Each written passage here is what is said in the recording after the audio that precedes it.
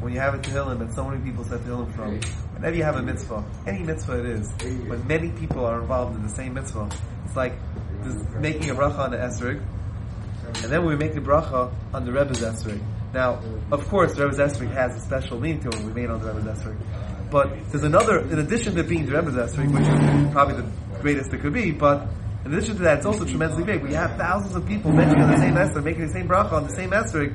It's such a tremendous thing when you have so many people saying Tehillim from the same Tehillim all over the world, and now we get a chance to say the same Tehillim, and it says something special about it.